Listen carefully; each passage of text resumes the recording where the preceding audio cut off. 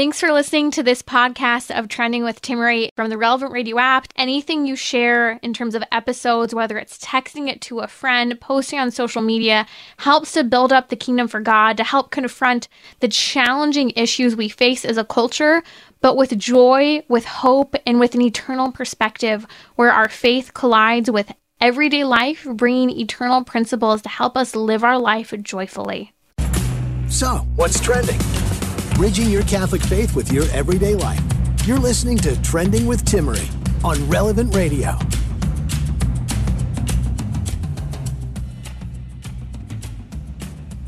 Okay, have you watched the interview with Elon Musk talking to Tucker Carlson about artificial intelligence? I'm going to break down and play part of the interview in a little bit here on Trending. I think much of what Elon Musk is saying is telling, but there's a lot he's not saying as well. The fact that there's been a split between him and other innovators in the tech and AI world is significant. And we're not just talking about a split, but bad blood on the issue. And why was his bot released last year ahead of some of the forthcoming bots coming out from Microsoft along with Google? All of it means something. I'm going to explain to you why. We'll break down the interview, talk about it from a Catholic perspective. What's the Catholic take on artificial intelligence? It's pretty incredible what AI can do.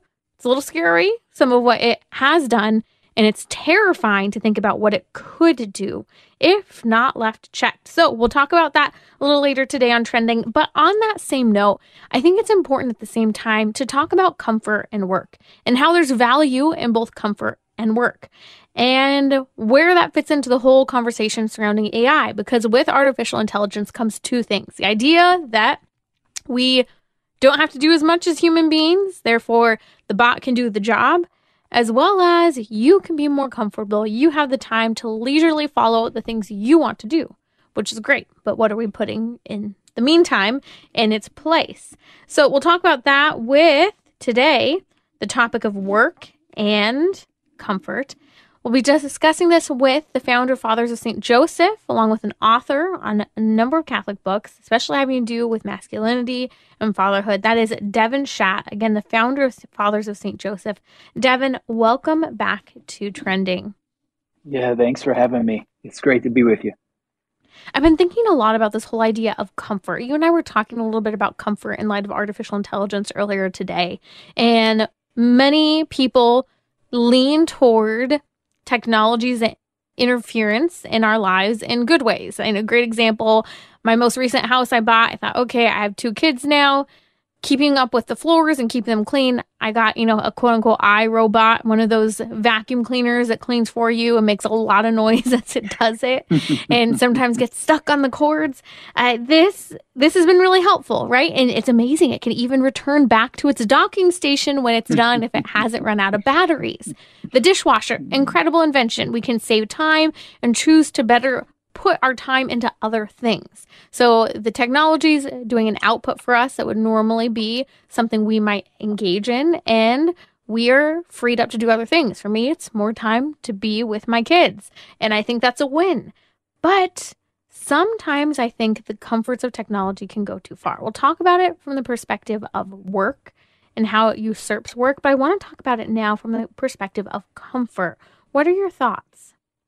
Yeah, well, that's a lot there, but I think with technology is awesome in that it allows us to do, I love power drills. I'm not a big fan of manual drills. I like cars. I don't like horses and carriages, right? So, there's a lot of benefits with technology, but I think that what can happen though with us is that technology can lead to escapism and comfortism. And comforts aren't bad, but comforts are kind of like the reward of putting in a hard day's work. But I think that in our culture, a lot of times what we're doing is we're escaping from reality because we just don't want to face the hard work. I think that what it brings to mind is acedia.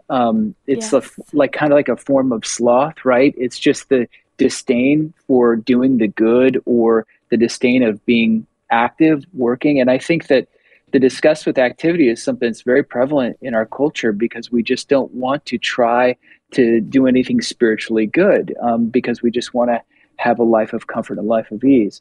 So I think that there's a balance. I think that what's really at stake, though, it's very important because I think that like for me, I just my personal experiences up to the age of 24, I was lazy. I did not want to work. I hated work. I recoiled from it. I resisted it. But then what happened though was I remained effeminate. I remained soft. I couldn't help others with their projects because I never had any experience myself.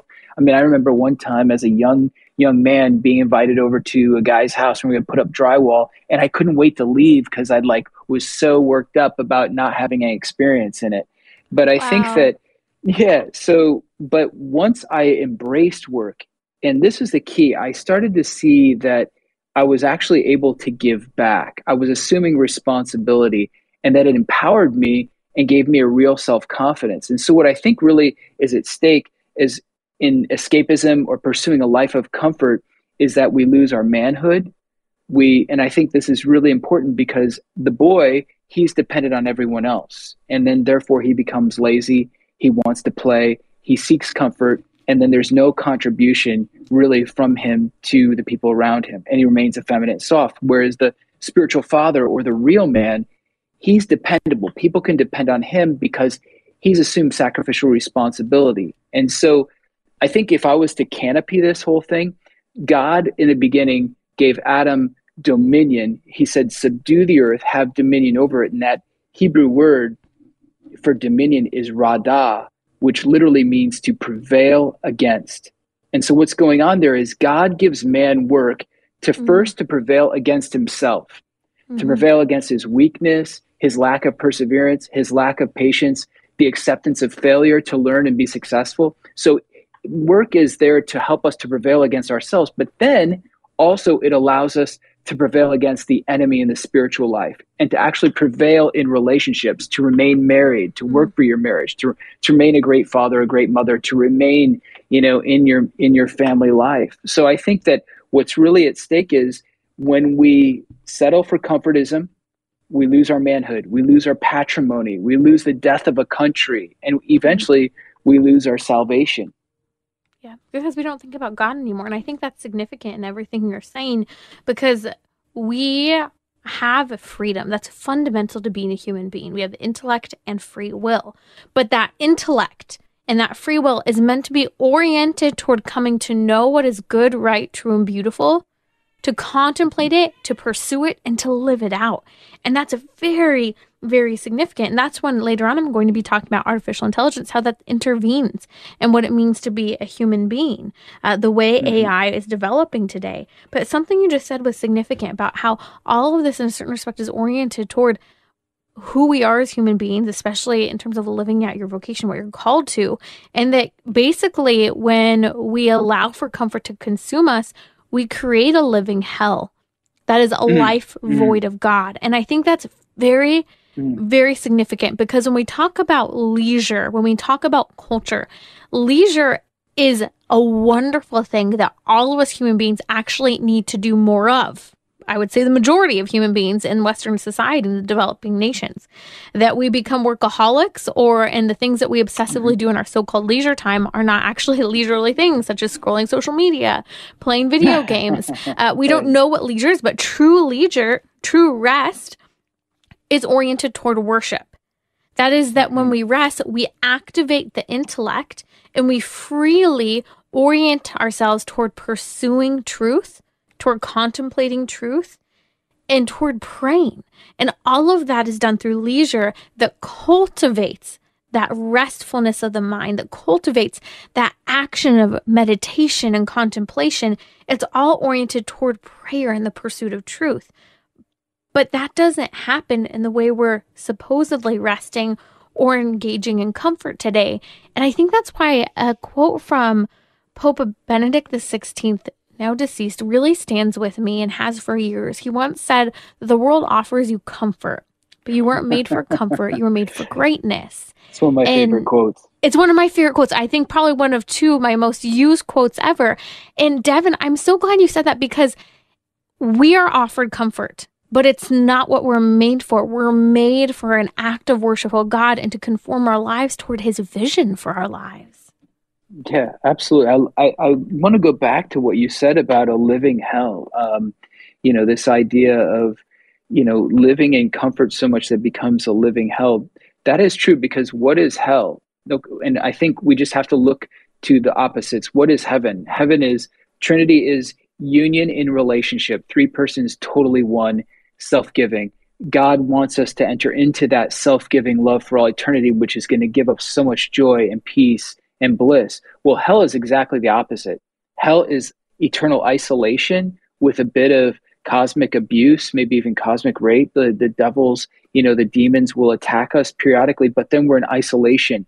And I think that on this topic of work, what is going on here is when we become capable, when we challenge ourselves, then we become capable of actually contributing towards society, in our families, among friends. We're able to help one another, and we form a communion with others.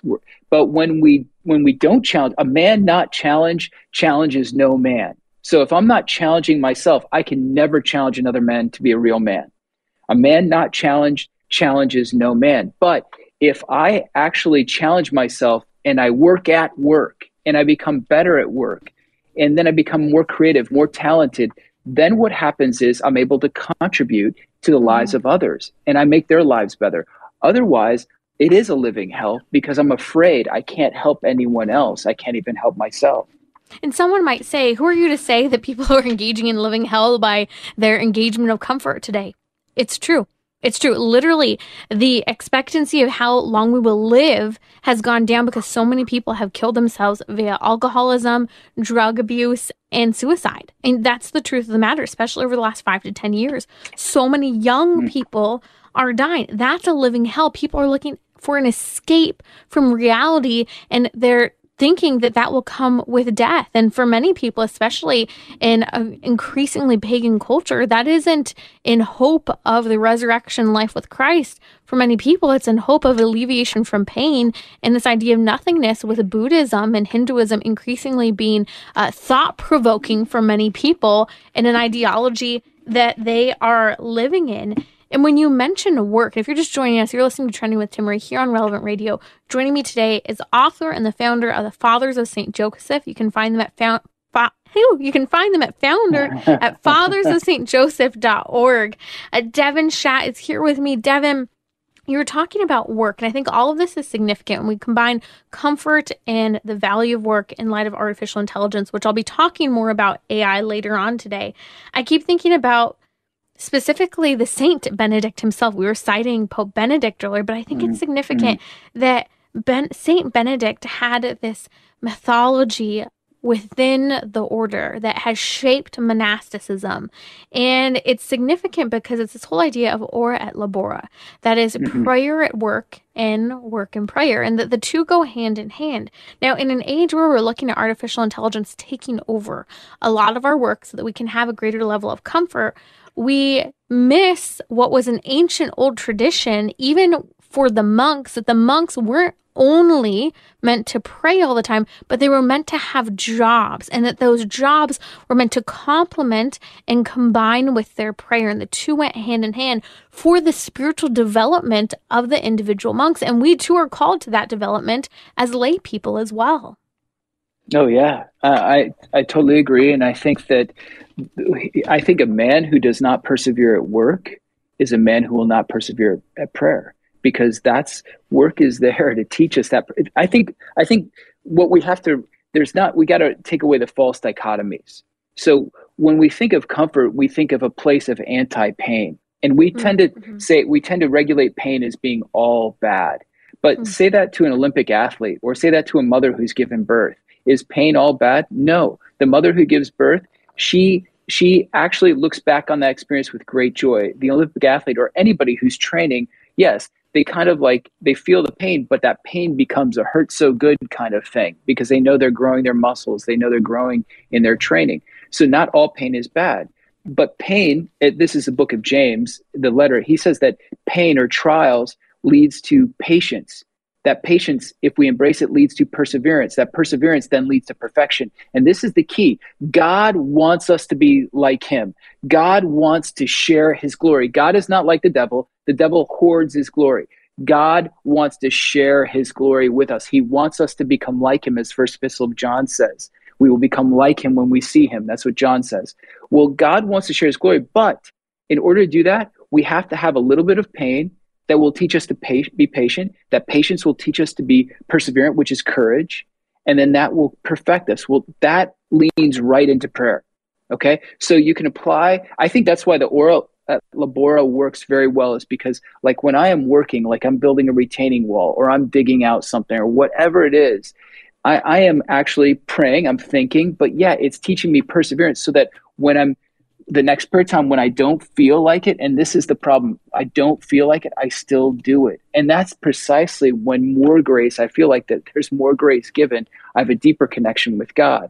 And I think that what's really at stake is the boy, when he doesn't feel like it, he doesn't do it. The man, when he doesn't feel like it, he does it and he perseveres, and therefore he's perfected.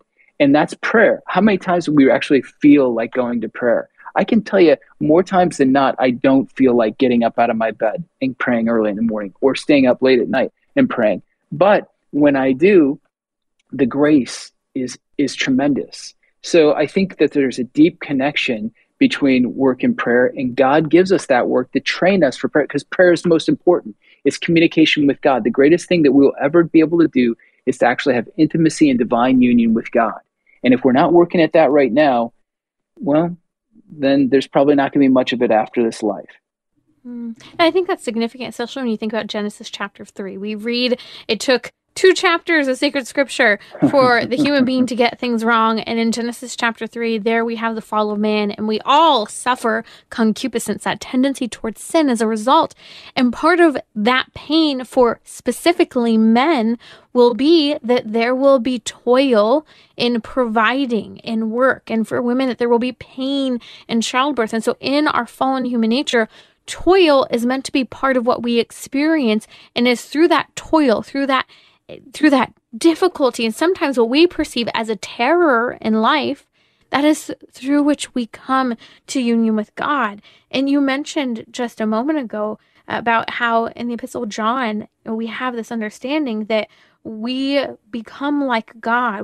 We enter into this union and this life with God. Well, that's the perfection of the human being. That is life with God. And as I think about artificial intelligence and people trying to create a new God, when I think about artificial intelligence and the capability that technology can take over all of our jobs in life, we miss the fact that we are meant to toil. That age-old adage, Devin, of no pain, no gain, that for some reason, I think in particular, we're seeing Gen Z, and even those not in Gen Z, with this great resignation that we're experiencing, don't want anything painful in terms of physical toil, because emotionally they're suffering so deeply that when on the level of the spirit, they're in such a state of horrible suffering and pain because they're missing God.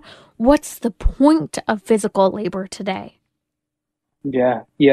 I think C.S. Lewis, he said that hardship often prepares an ordinary person for an extraordinary destiny, or something like that. Hardship often prepares an ordinary person for an extraordinary destiny. And isn't that what we all want? Deep down, every generation, even Gen Z or whoever, they all want an extraordinary destiny. But basically what's going on is we don't want to put the effort into that. And I think that we're not recognizing that hardship, even though it seems to be, terror, fear, it can often shape us. I mean, like, when was the last time you talked about like a memory that was quite normal, and quite good, and there was no problems? But I remember when my basement flooded. I remember when I blew up the car engine. I remember bad things. You know what I mean? And why do we remember those bad things? Why are those memories so acute, or why are they so right there in the forefront of our mind? Because we got through it. We persevered, and there's kind of like a victory in that.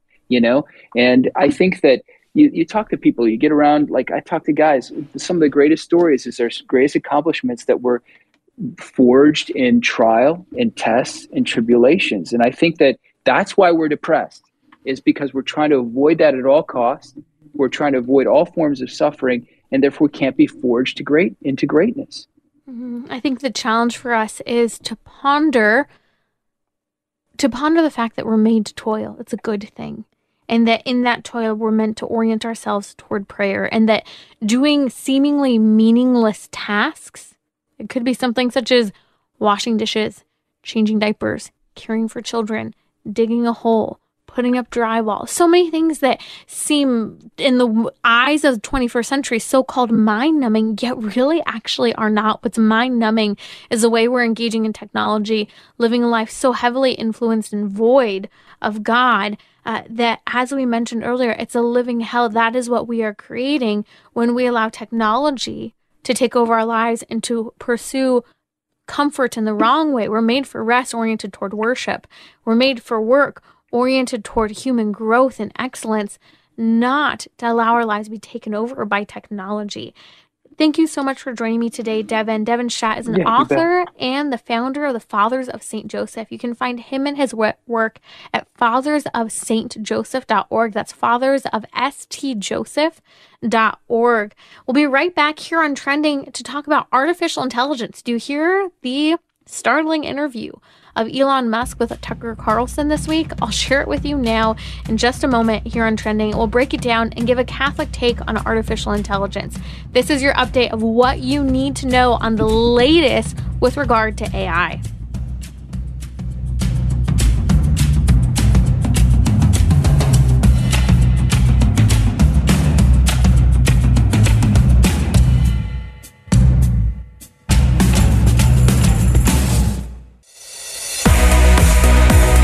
You're listening to Trending with Timmery, where you can discuss what matters most to you. Join the conversation, 888-914-9149. Are you up to date with what's happening with artificial intelligence? Well, it would seem that even the creators of AI aren't even up to date with what's happening, and that is what is startling. I want to give you my take on what's happening with AI, how far we've come, warnings from even tech innovators themselves, such as Elon Musk and others, and to give a Catholic take on it, because I think it's interesting. What I want to do is I want to start by walking through the interview that Elon Musk did this week with Tucker Carlson. These 10 minutes are telling. We're going to walk through all of it bit by bit in pieces. But here's the bottom line. If you didn't know this, Elon Musk has gone through a major rift with Larry Page, who's one of the co-founders of Google. Now, Larry Page and Elon Musk have been talking about and innovating with AI for a long time. He's even been involved in how far even the work of Larry Page has gone in artificial intelligence. Well, they had a rift. They spent one night, among many days, but one night at Larry Page's Palo Alto home, and this was some time ago, arguing over limitations on artificial intelligence, to which it led to a final straw, a rift between the two, because in the words of Elon Musk, and you'll hear them here in just a moment, there's no conscience, there's no limitation, there's no thought for the protection of human beings on the part of Larry Page. And so what that led to, if you're not aware, I'm sure many people are, to a non-for-profit company called OpenAI. Now, OpenAI is who gave us the most recent and innovative bot known as ChatGPT that was released last fall. Now, here's all of this is fascinating because and I think this is my early take on this, as I'll break this down in a moment, but I think it's interesting that Elon Musk released ChatGPT ahead of some major bots that are anticipated to come out from groups such as Google and Microsoft. Here's why. Because Elon Musk is calling for a summer of pause on the development and release of AI, and for there to be a governing body limiting what AI is allowed to do. Now, I think that Elon Musk released this ChatGPT bot in the fall to help with leading people to say, hey, this is actually a really big deal and we need to set some limitations. Something he actually says in the interview, and I'm going to play it bit by bit and comment on it in just a moment, is that often with regard to regulating bodies stepping in, they don't step in until something catastrophic has happened. And Elon Musk is warning that if something catastrophic happens and then we try to rope in and regulate artificial intelligence, he seems to think it will be too late, which is why I think he released his bot last fall ahead of other major groups doing so. because he wants to see their problems. And it doesn't just have to do with whether or not high school and college students write their own papers. It's part of it, but that's not all of it. So I want to walk through what Elon Musk says to Tucker Carlson in this week's interview. It's really fascinating. He starts with a focus on safety and he ends with a focus on safety and the unknown ahead. So here's where he starts talking about the concern with regard to artificial intelligence. And he talked about how it's always been historically that we've known the smartest creature, the intelligent creature on Earth has been human beings. And now there's a concern or a belief among some people that artificial intelligence, some of these bots are in programming. Some of them are more creative and intelligible than human beings. That's the argument. So this idea that when AI becomes smarter than the smartest person alive, what happens? How do we handle that? What do we think about it? But what happens to human beings when we allow that to go on without any limitations? So here's where Elon Musk, in talking to Tucker Carlson, starts to talk about safety.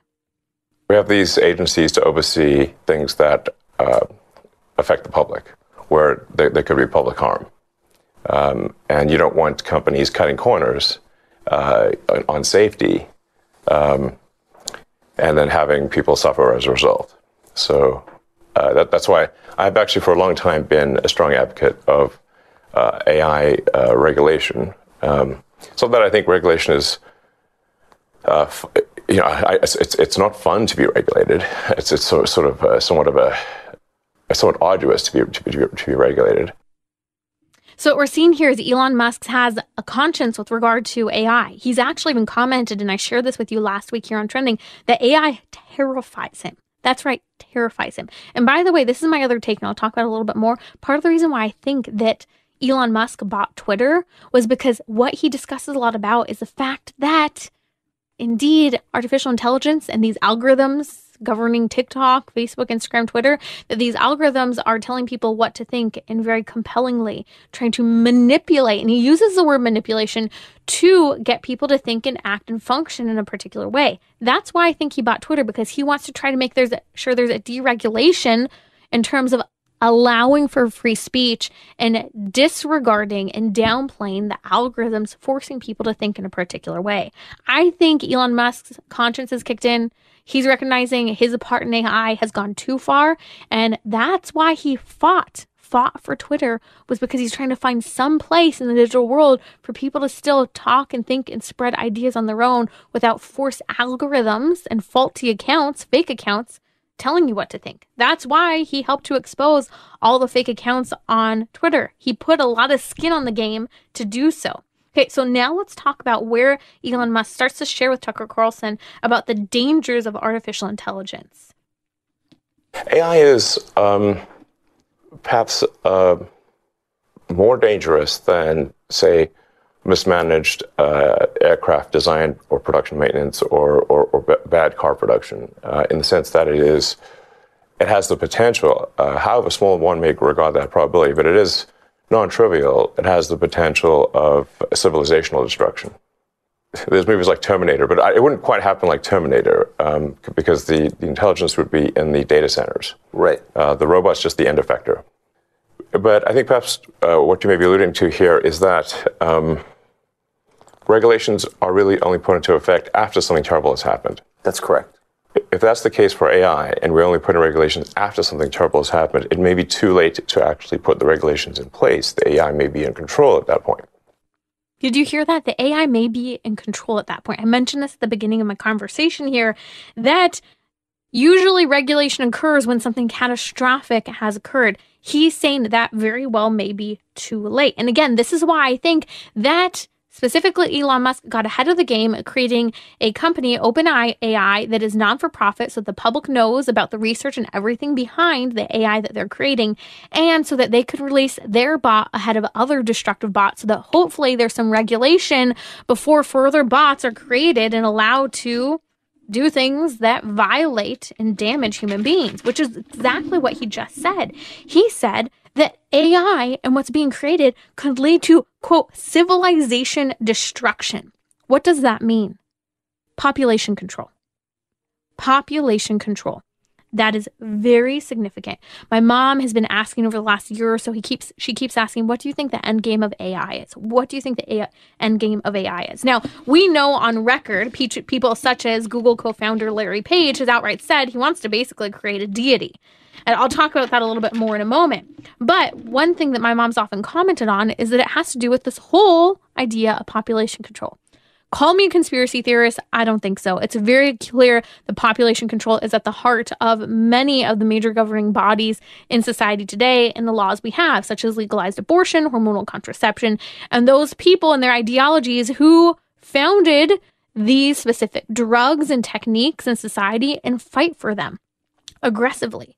And might argue in a rather demonic way because they believe that some people are better than others and we should decide who to kill and who not to kill. But what's scary is that if AI is unleashed to its furthest capability, which is what Elon Musk is saying is there, that AI has the ability to literally be a civilization destroyer. He says civilization destruction is what he sees coming from AI. And that's what's frightening. For everything Elon Musk is saying, I think there's a lot he isn't saying. And he said, again, I'll mention it again, we need to have regulations before a catastrophic event occurs, rather than the way usually regulations start after a catastrophic event occurs. But here's the point in the interview. About 5 minutes into the conversation about artificial intelligence, Elon Musk, if you read the body language, begins squirming in his seat. He is clearly uncomfortable. He starts talking about his part in artificial intelligence. And this is when he begins to talk about how you can't turn off AI at a certain point. What you may be alluding to here is that regulations are really only put into effect after something terrible has happened. That's correct. If that's the case for AI, and we only put in regulations after something terrible has happened, it may be too late to actually put the regulations in place. The AI may be in control at that point. You think that's real? It is conceivable that AI could take control and reach a point where you couldn't turn it off and it would be making the decisions for people. Yeah, absolutely. Absolutely. No, that's definitely where things are headed, for sure.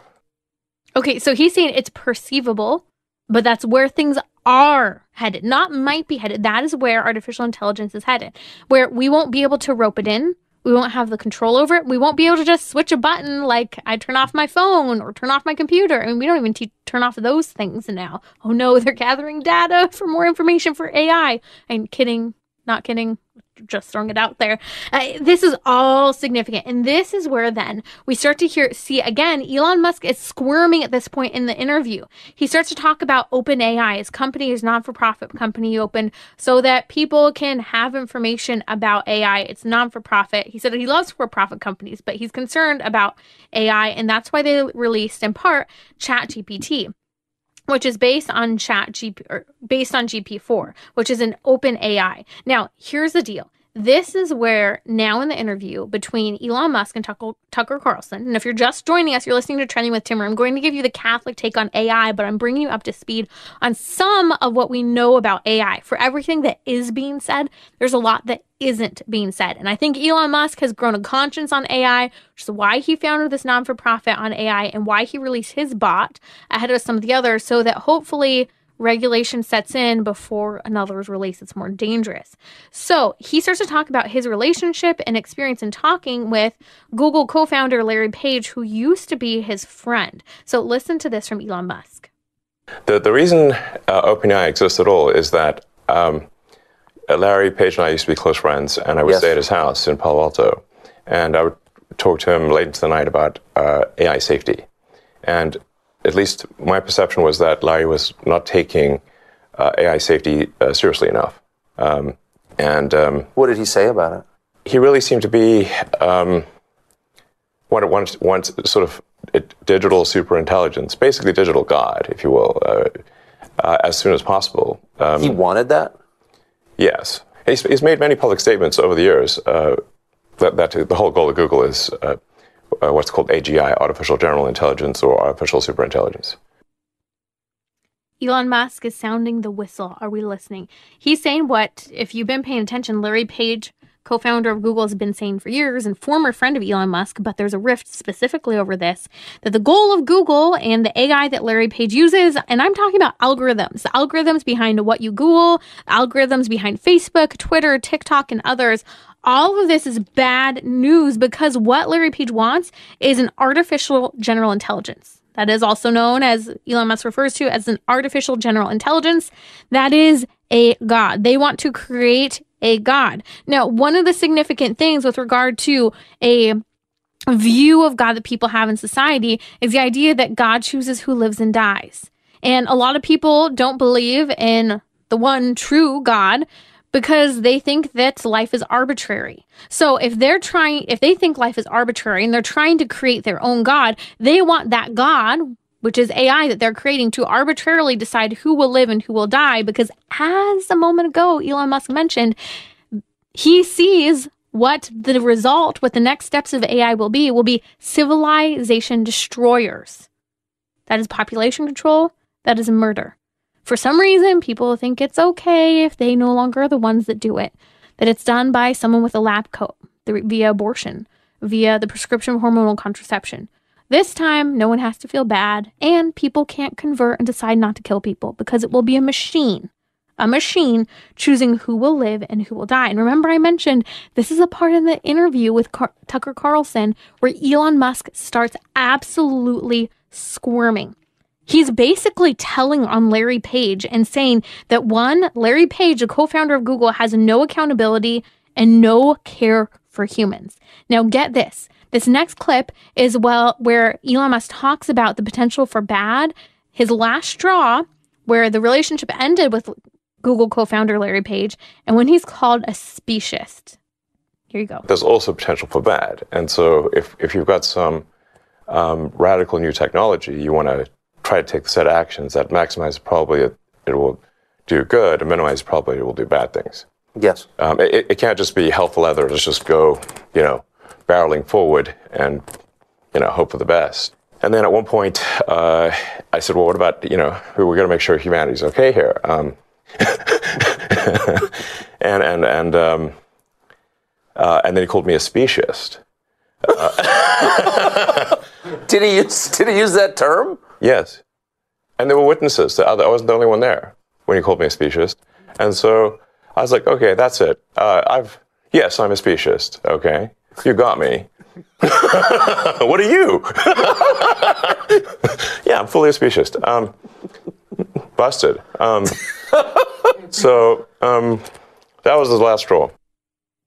Okay, I know Elon Musk is laughing here. Often we laugh when we're guilty or uncomfortable. At some point, Elon Musk grew a real conscience in the development of AI or recognized that conscience needed to be present.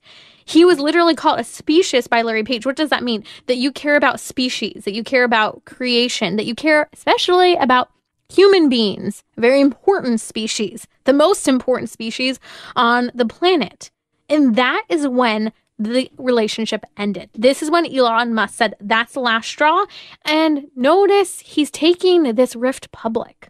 That's significant. That he is saying, hey, this is such a dangerous technology that these private conversations with someone who used to be my friend need to be taken public. Now, he starts to talk about how Google has had a monopoly on artificial intelligence and how that was very disconcerting. Listen to this. Google had acquired DeepMind, and so Google and DeepMind together had about 3/4 of all the AI talent in the world. They obviously had a tremendous amount of money and more computers than anyone else. So I'm like, okay, we have a unipolar world here where there's just one company that has close to a monopoly on AI talent and computers, like scaled computing. And the person who's in charge doesn't seem to care about safety. This is not good. So then I thought, what's the furthest thing from Google would be like a nonprofit that is fully open, because Google was closed for profit. So that's why the open in OpenAI refers to open source, transparency, so people know what's going on. Yes. And that we don't want to have like while I'm normally in favor of for-profit, we don't want this to be sort of a profit-maximizing, demon from hell. That's right. That just never stops. Right.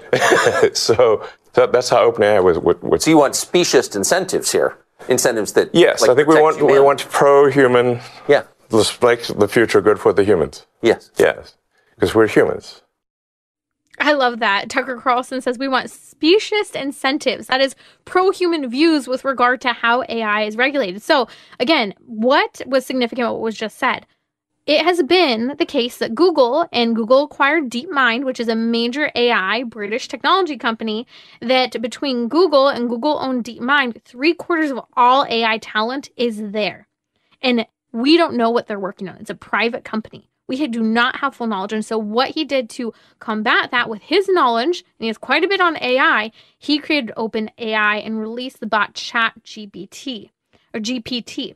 So that's really significant that we're paying attention, because he's mentioning and he's really pointing out that he's pro-human. He wants to protect humans. And that is at the core of what his company, OpenAI, is doing. They are being transparent and pro-human in a certain respect, almost over focusing exclusively on the development of AI. Just because we can develop something, just because we can use something, does that mean that we should use it? Okay, listen here when the conversation starts to change and Elon Musk shares what he's worried about regarding AI. Going with old sayings, the pen is mightier than the sword. What specifically are you worried about? Going with old sayings, the pen is mightier than the sword. If you have a super intelligent AI that is capable of writing incredibly well and in a way that is very influential, convincing, and is constantly figuring out what is more convincing to people over time, and then enters social media, for example, Twitter, but also Facebook and others, and potentially manipulates public opinion in a way that is very bad. How would we even know? Wow, did you hear what Elon Musk just said? He said, how would we even know what AI is doing? He's saying it can, and we already know it is, manipulating public opinion. This is very bad, and it's influencing through that public manipulation with algorithms, again, that are already existing in technology such as Google, Instagram, TikTok, Facebook, and others. We'll be right back here on Trending to give you the Catholic take on AI. I'll give you some more thoughts on the whole conversation surrounding Elon Musk with Tucker Carlson discussing artificial intelligence, the need for limitations, and the need for a summer of pause on releasing or developing further AI technology.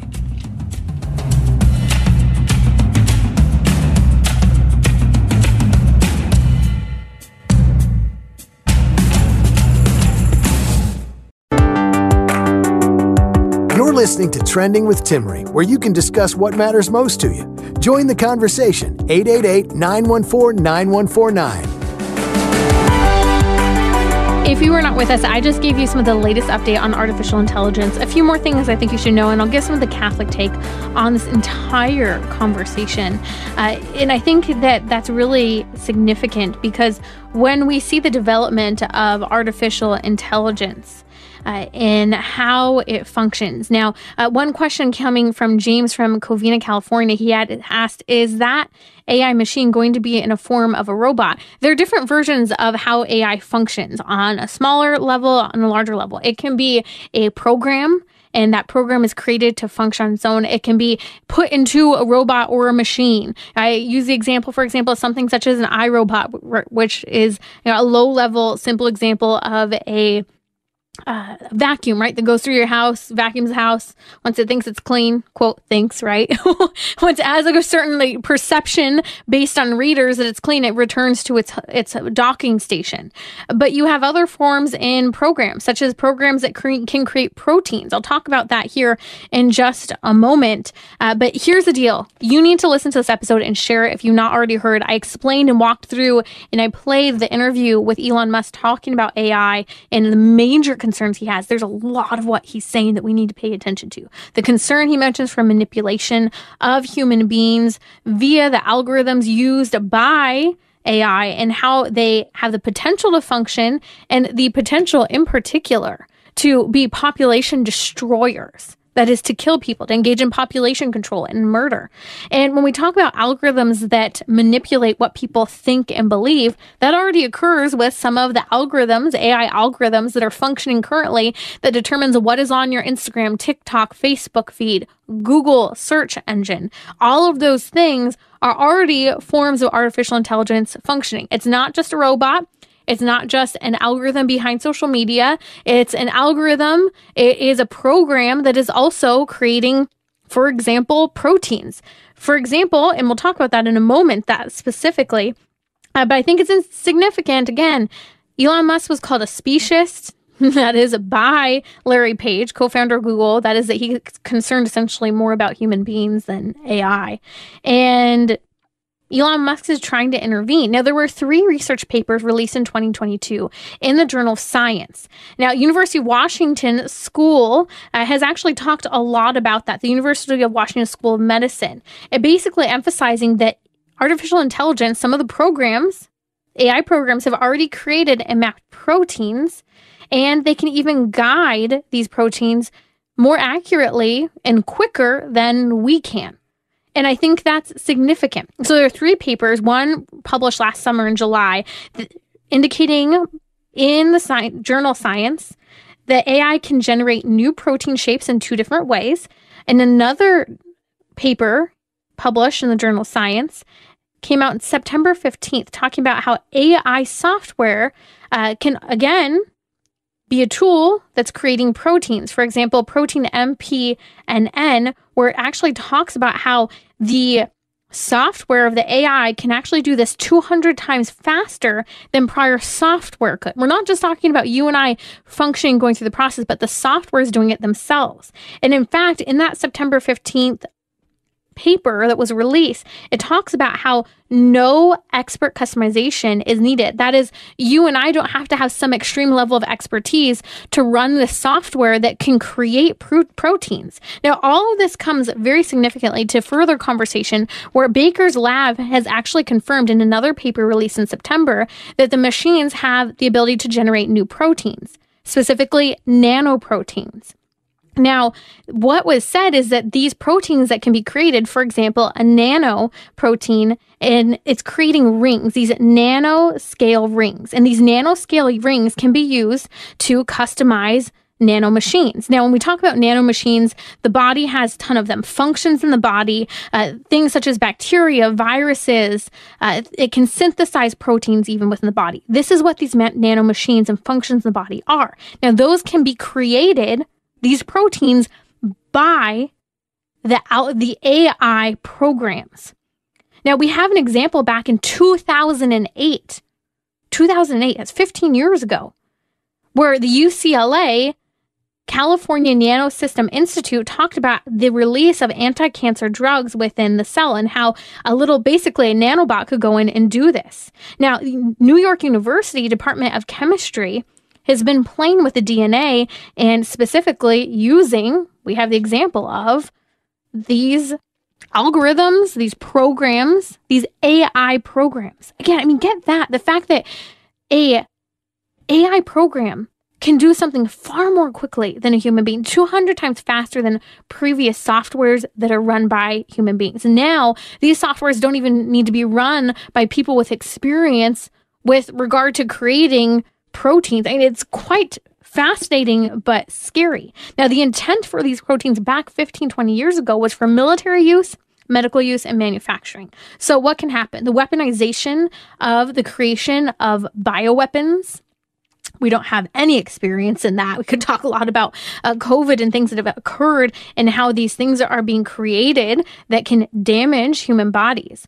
But we're also talking as well about the potential to heal. But to what end do we allow technology to go so far that in an attempt to cure diseases that kill people, well, death is a good thing. Death is that next step into eternal beatitude in heaven with God. That's why how we handle artificial intelligence, we have moral culpability here.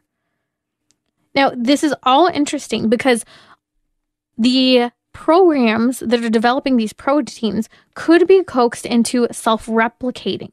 And through self-replicating, we're talking about combining into larger forms of customized systems. Again, what we're seeing is that artificial intelligence programs that are currently there can create certain types of life. I'm not talking about human life, but functions and interventions in the world that specifically Elon Musk, in the interview I just played, you need to go back and listen to the podcast, download it, download the Relevant Radio app and listen, and share this episode. I want to hear your thoughts on this as well. So email me, head over to my page, relevantradio.com/trending, to give your thoughts here.